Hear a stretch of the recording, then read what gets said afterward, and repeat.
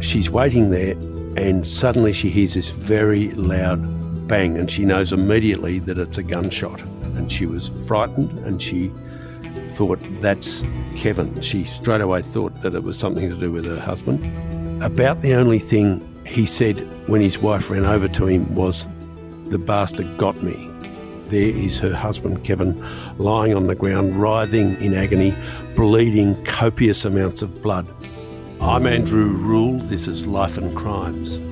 This week we're going to look at the shooting of a family man at Bendigo back in April 1985.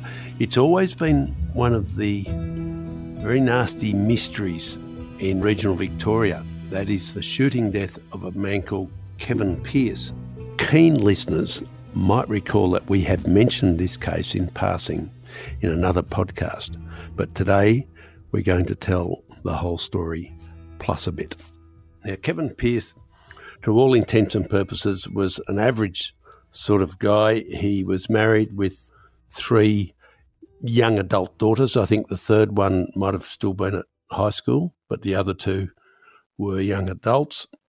I've been in close touch over the years with his middle daughter, Donna, and also his widow, Joan. The other 2 daughters aren't as keen to talk about their father's death because it distresses them greatly, which is fair enough. But Donna and her mother, Joan, 36 years later, still want answers about what happened to their Kevin. Now, the simple story is that Kevin had worked at Myers in the menswear department for a few years in Bendigo. He decided he wanted his own business. He and his wife, Joan, took over a milk bar right in the heart of Bendigo. And Kevin decided that he also wanted to get a truck and have a mail run. These are the contractors that get the Australia Post contracts to run the mail up to other provincial centres and also to transport parcels and freight and so on. Sort of light trade truck type work. And he purchased a truck in the early 80s. He managed to get the Australia Post contracts to run the mail and parcels up the highway from Bendigo to Mildura and also a smaller round to Echuca. These were the 2 runs that he had.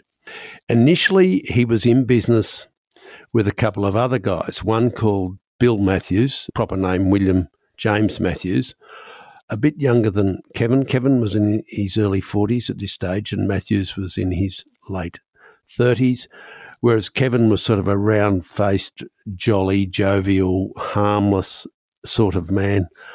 Matthews was a sort of tougher guy. He wore his hair long and tied back in a ponytail. He was more physically imposing.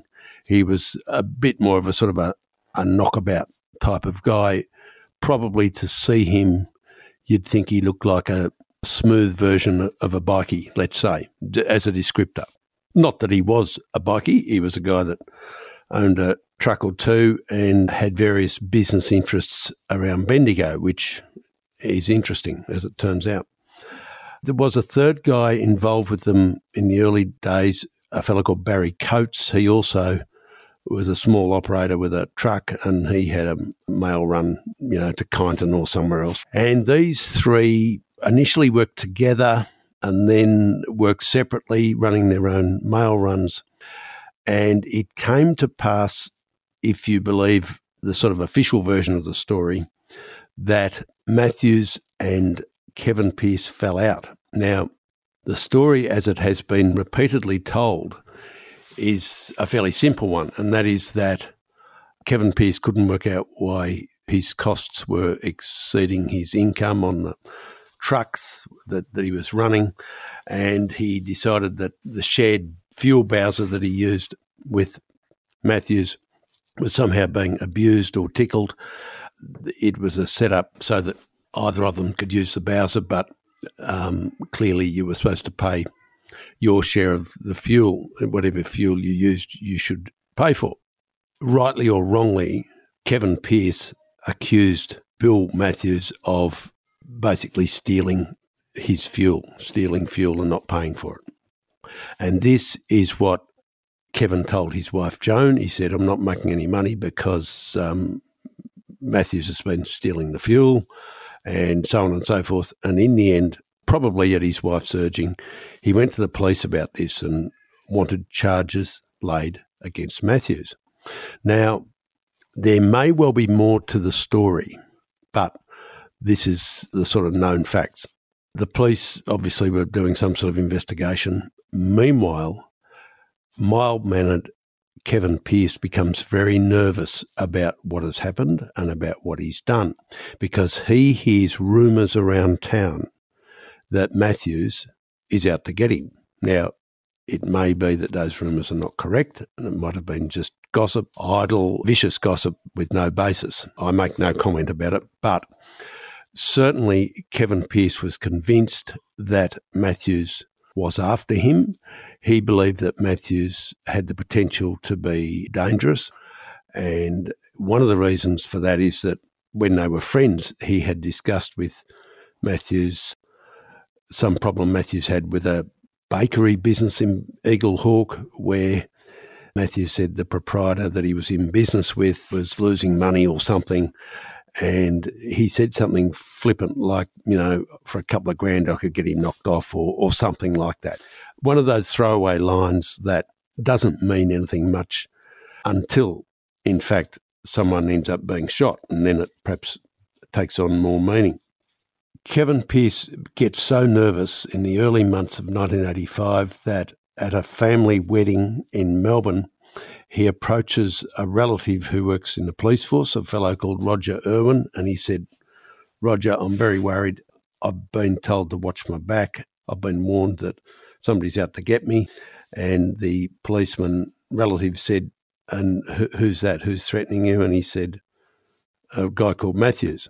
Kevin was so nervous that he would get his middle daughter, Donna, and Donna's the one who's been talking to me about this case on and off for several years now. He would get Donna to follow him in her car on his truck run so that, when he pulled into a country post office in the middle of the night with parcels and mail and dropped the bags around the back of the post office, he would get her to park nearby, and he'd say, don't get out of the car, but if I don't come out in 5 minutes, something's gone wrong, somebody's got me, I want you to go straight to the police. And so this is how genuinely frightened he was. He had his daughter tagging him up and down the highway for some time. On 15th of April, 1985, it's getting towards midnight, I think between 11:30 and midnight, and Kevin Pearce, as he did most nights of the week, he's doing his nightly run to Mildura, so it was more or less an all-night trip by the time he went up there and unloaded and so on and came back. And he had to load up some cargo in McPhee's transport depot in Golden Square, which is a outer suburb of Bendigo. And his wife, Joan, was going to accompany him on this trip just to keep him company, as people sometimes do. And she was waiting at the Bendigo Mail Exchange, which was a few blocks away. She was waiting for the Melbourne mail truck to get in because that mail would have to be sorted and go onto the Mildura truck with she and her husband. And she's waiting there, and suddenly she hears this very loud bang, and she knows immediately that it's a gunshot. And she was frightened, and she thought, that's Kevin. She straight away thought that it was something to do with her husband. At that minute, the Melbourne mail truck arrives, and she says, quick, drive me up to McPhee's depot. She jumps in the mail truck. The driver drives her up to McPhee's depot, which is only a few blocks away. She jumps out, and she confronts a terrible scene. There is her husband, Kevin, lying on the ground, writhing in agony, bleeding copious amounts of blood. And around him are, sort of co-workers that have been helping load the trucks. They are absolutely horrified and terrified. They have grabbed a big roll of toilet paper to try and stop the blood flowing from this massive wound that had been created when a heavy caliber bullet hit him. Now, it turns out he's been hit with a .308 bullet. A .308 is a heavy rifle caliber developed basically as a military weapon for the United States military in 2 world wars. It's such a common round that there's many variations on 308s. There's many sporting rifles and big game shooting rifles and so on that use the same 308 round. And it was one of these that has been used to shoot him. It has basically shattered one of his arms, and then the round has entered his lower back near his spine and blown a hole big enough that a toilet roll fitted in the hole. It was a terrible, terrible wound. About the only thing he said when his wife ran over to him was, "The bastard got me." Now, there was no doubt in his mind or in her mind that he was referring to Bill Matthews. That doesn't prove that it was Bill Matthews, but that's what they thought because that's who they were frightened of. He survives that night. There's an ambulance trip which takes him down to the Austin Hospital in Melbourne. He survives not only that night, but he survives for 3 weeks. Now, this is a mixed blessing. It allowed his family to reconcile themselves to the fact that he was probably going to die. They were able to be with him and talk to him and say their farewells, which is a bittersweet thing to be able to do, and probably better in some ways than a sudden death. But what it meant was, for the police, it meant that it wasn't actually a homicide until 3 weeks later, because while Kevin was alive, it remained basically a local police matter, an unauthorised shooting in a built-up area, attempted murder, whatever. So it wasn't really a case for the homicide squad until he died. And in that 3-week gap, local police, perhaps because there were no obvious clues or whatever, local police didn't really get very far with investigating the case. You might speculate that they'd managed to, walk over the crime scene quite a lot. They'd found certain things which they would later hand over to the homicide squad. But essentially, they had not progressed very far, and it meant that in those 3 weeks that witnesses managed to probably get their stories muddled, and potential suspects probably got a chance to get their stories straight. The potential suspects were then, and always have been, Bill Matthews and anybody who might have helped him. And in this case, the person that might have helped him was a young woman called Diane Robertson. Now, Diane Robertson was extremely young. I think she might have been only 20 or 21. She worked for Matthews, who was almost twice her age. He was probably 39. And although Matthews had a wife and 3 children and had left the wife and 3 children and moved in with a de facto wife, a woman called Karen Strawhorn, he was also conducting an affair with Diane Robertson. All this came out later in the inquest. There's no secret about this.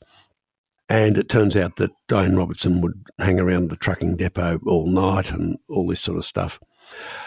It was said that a small yellow car was seen leaving the scene of the shooting that night at midnight. Diane Robertson supposedly had a small yellow car. It matched roughly the description of her car. One of the things the police found at the scene, 44 metres from where Kevin was shot, they found where the shooter had lain under a tree on a mullock heap. A mullock heap, of course, is a heap of dirt left over from the old mining days at Bendigo. And someone had laid there, and the police found some interesting things. And you would have to wonder whether they were put there deliberately for the police to find. One was a collection of cigarette butts, all the same sort of butt. They were John Player Specials, a relatively unusual brand of cigarette that not many people smoked. Diane Robertson did smoke that brand. It is said that police were satisfied that Bill Matthews did not smoke at that time. He wasn't a smoker at that time, although I'm told by other sources that indeed he had been a smoker in the past. So who'd be sure? Perhaps one reason for getting back on the cigarettes would be if you're lying in wait waiting to shoot somebody, it'd be a pretty good time to want to light one up if you were a reformed smoker. But anyway, the police found this collection of cigarette butts where the shooter had lain in wait, and they also found, critically, an empty .308 bullet case, a bullet shell. Now, why a careful, cold-blooded shooter would eject the shell after shooting, I don't know, presuming it was a bolt-action rifle, and why a careful, cold-blooded shooter would leave an empty shell there is interesting. You'd think that the first thing they'd do is pick it up and take it with them. But anyway, regardless of how the shell got there, the police did find an empty shell at that spot, and that becomes very important to this story. In fact, that shell actually probably prevented charges being laid against Bill Matthews for reasons that will become clear. And we'll be back after this. Access a world of true crime podcasts on Crimex Plus, where award-winning journalists take a deep dive into unsolved cases. Every week, we're waking up to a dead woman, a dead mother, sister, auntie, grandmother. It's not good enough. From the team that brought you The Teacher's Pet, Shadow of Doubt, and Dying Rose, unlock early, ad-free, and bonus content from brand new series and flagship shows such as I Catch Killers with Gary Jubelin. One was shot in the mouth, and I thought he was dead. Another one had been shot with a shotgun, and I got the overspray. Search for Crimex Plus on Apple Podcasts to start digging deep into the world of true crime. The homicide squad, 3 weeks after the shooting, hop into the case because the victim is now dead. They start out by interviewing everybody they can. They soon work out that Bill Matthews is the main and only real suspect, and they put together information for an inquest which is held the following year in 1986, conducted in Bendigo by the state coroner Hal Hellenstein, a very well-known coroner in his day. And the police evidence is very intriguing. One of the things they've found through investigation and probably through telephone taps and talking to various other people who knew Bill Matthews, they were able to discover that Matthews had possession at some stage of a .308 rifle. Now, it would appear that this rifle was one that had vanished from a loading bay in Footscray, a loading bay where a Matthews truck was being loaded at some point back in 1984. A rifle that was being consigned to a rural buyer in its big cardboard package vanished from the loading bay, and it's open to suggestion that it was stolen and that it ended up at Bendigo in the possession of Bill Matthews or someone associated with him. Because when the police investigated, they found that Diane Robertson, this is Matthews' young girlfriend, had telephoned his former workmate and friend Barry Coates and said, you know, Bill wants me to tell you that there's a rifle and ammunition has been hidden in your backyard out where you live. Could you please get hold of it and get rid of it? Coates has agreed to get rid of the rifle that's been hidden in his backyard with ammunition, and he gets the rifle and he and his wife drive out to Lake Epilock, which is a major dam water storage, and he throws the rifle and the ammunition into the lake. Now, that's where it would have stayed except for one thing. His daughter, Sharon Coates, knew what her parents were up to or what her father had done, and she disapproved, and she contacted the police and told them where the rifle had gone. And the police were able to send divers out to retrieve the weapon and the ammunition. Now, they were fairly jubilant at the homicide squad because the murder victim was being shot with a .308 rifle and shot, it would appear, with a particular brand of ammunition, that is Musgrave ammunition. And they thought this because the empty shell they'd found at the shooting scene was an empty Musgrave shell. The ammunition found with the rifle thrown into the lake was, guess what, Musgrave. And so the police thought, job done, we have the smoking gun and this will be enough to have the coroner send Bill Matthews directly to trial after the inquest and he can stand trial for murder.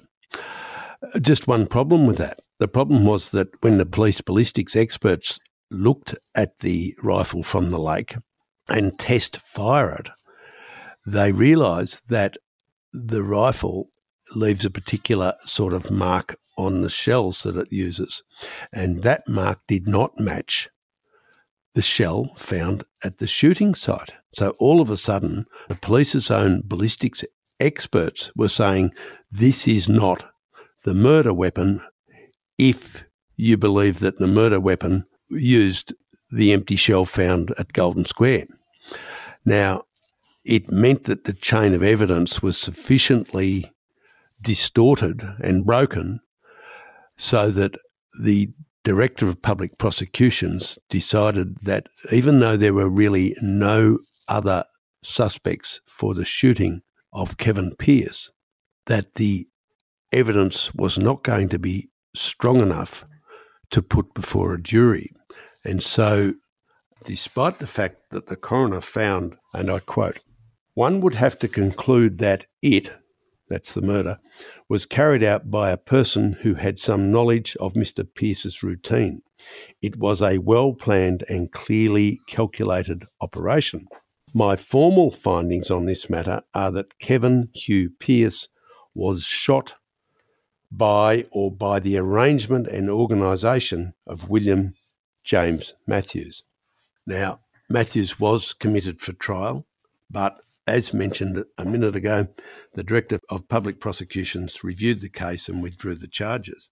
Furthermore, Matthews was found not guilty of stealing fuel from his partners. And so Billy Matthews, as they called him, walked free within some months of this whole thing happening. That does not mean that he hasn't been named several times over the years, because he remains the only viable known suspect for this shooting. No one else has bobbed up.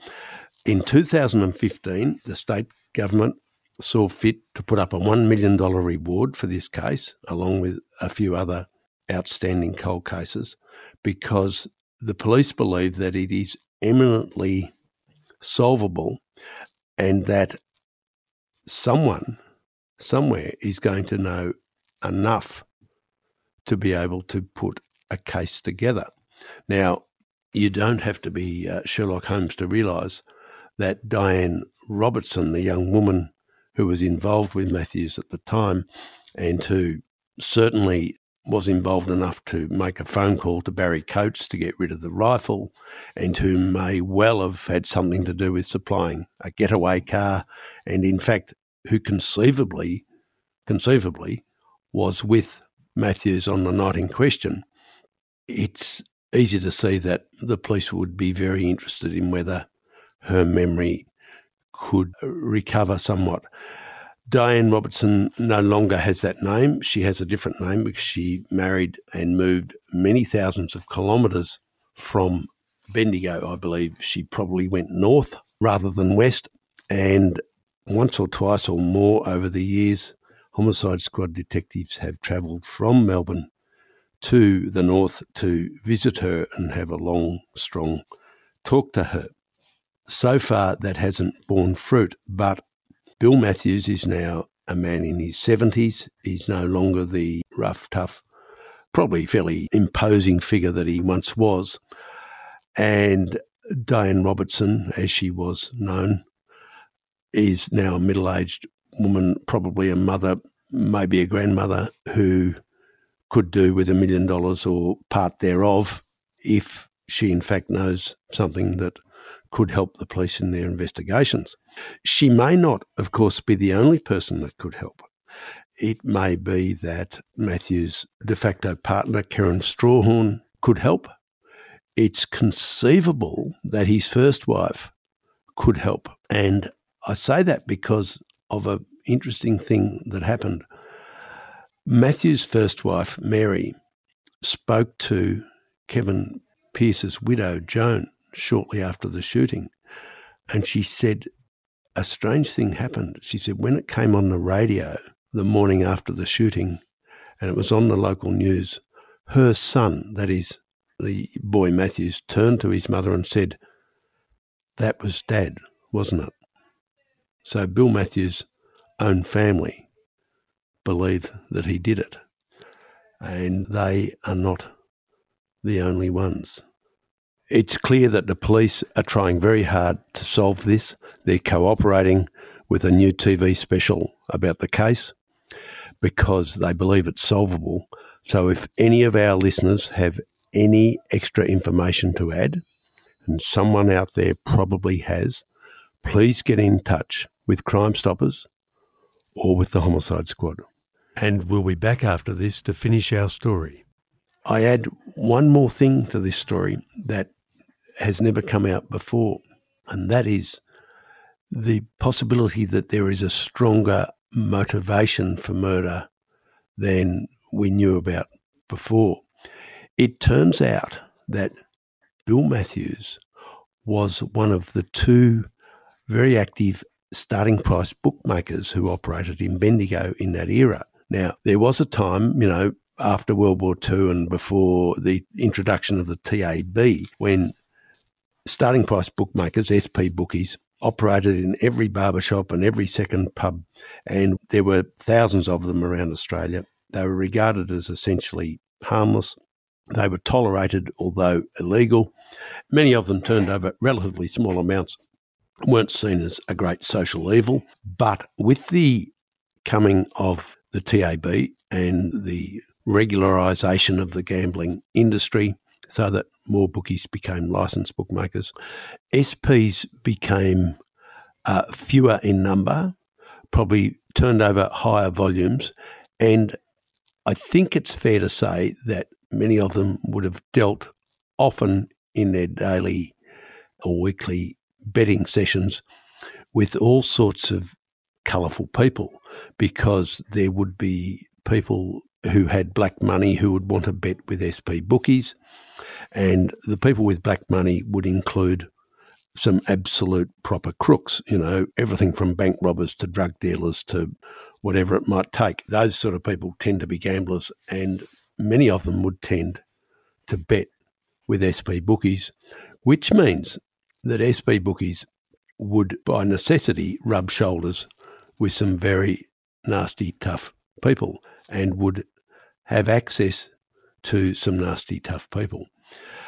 And so the revelation that Bill Matthews was an SP bookie at the time, and I have this from impeccable sources and more than one source, is very interesting because it would suggest that not only Matthews was tied up with people who were colourful, to say the least, but that he was afforded some form of protection or tolerance by at least some members of the police force. Now, I'm not suggesting that every police officer that ever worked at Bendigo was in on the joke. That would be ridiculous. But it is clear that someone in the police at Bendigo at that time must have had some idea that Bill Matthews was an SP bookie. And it's open to speculation that to some extent he and the other SP bookie in town probably had some form of protection or some form of understanding with the local police. And that is an interesting spanner to throw into the works, because it suggests that maybe, just maybe, not everybody in the police force was trying as hard as they might have in that first 3 weeks. There is another issue that comes out of Matthews' status as an SP bookie. That is that Kevin Pearce was in fact a very keen punter.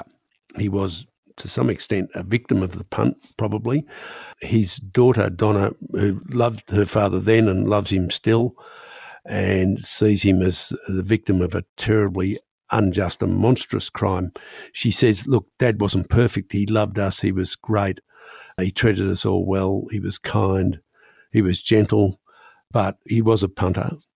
And I can recall she said back in those days, this is the early 80s, she would often have to run down to the TAB or somewhere and have $10 or $20 per race on horses for her father. Now, in those days, $10 or $20 was actually a fairly significant sum. And if you had that much on each race every Saturday and perhaps every Wednesday, it meant that you were an habitual gambler, an habitual punter. And an habitual punter who hasn't got access to large amounts of funds will inevitably lose and will end up owing money to bookmakers. Now, if you run out of cash and you can't bet at the TAB or you can't go to the races and bet with the bookies standing under their umbrellas, what you can do is bet on the nod. You can get credit from your friendly local SP.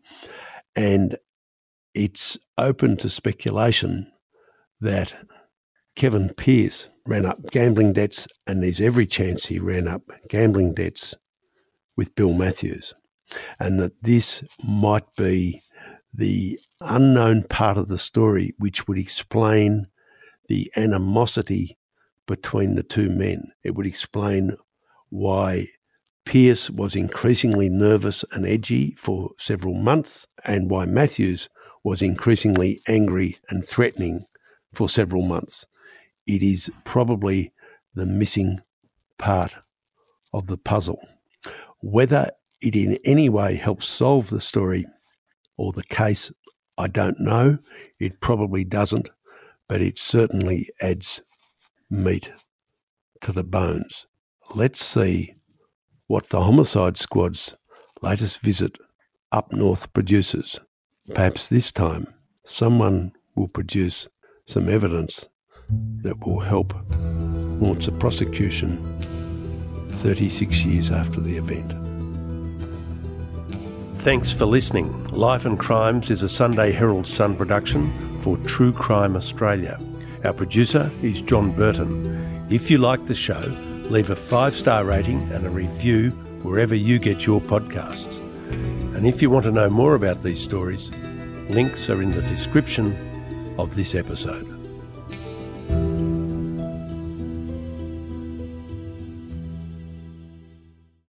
A troubled young woman. Her evil parents. We never had any issues between us. Has justice been done? I'm in a prison. Join journalist Richard Gilliatt as he delves into one of Australia's most gripping cases. Shadow of Doubt, a new podcast investigation from The Australian. I cannot find one of these allegations that's possible. Listen now, wherever you get your podcasts.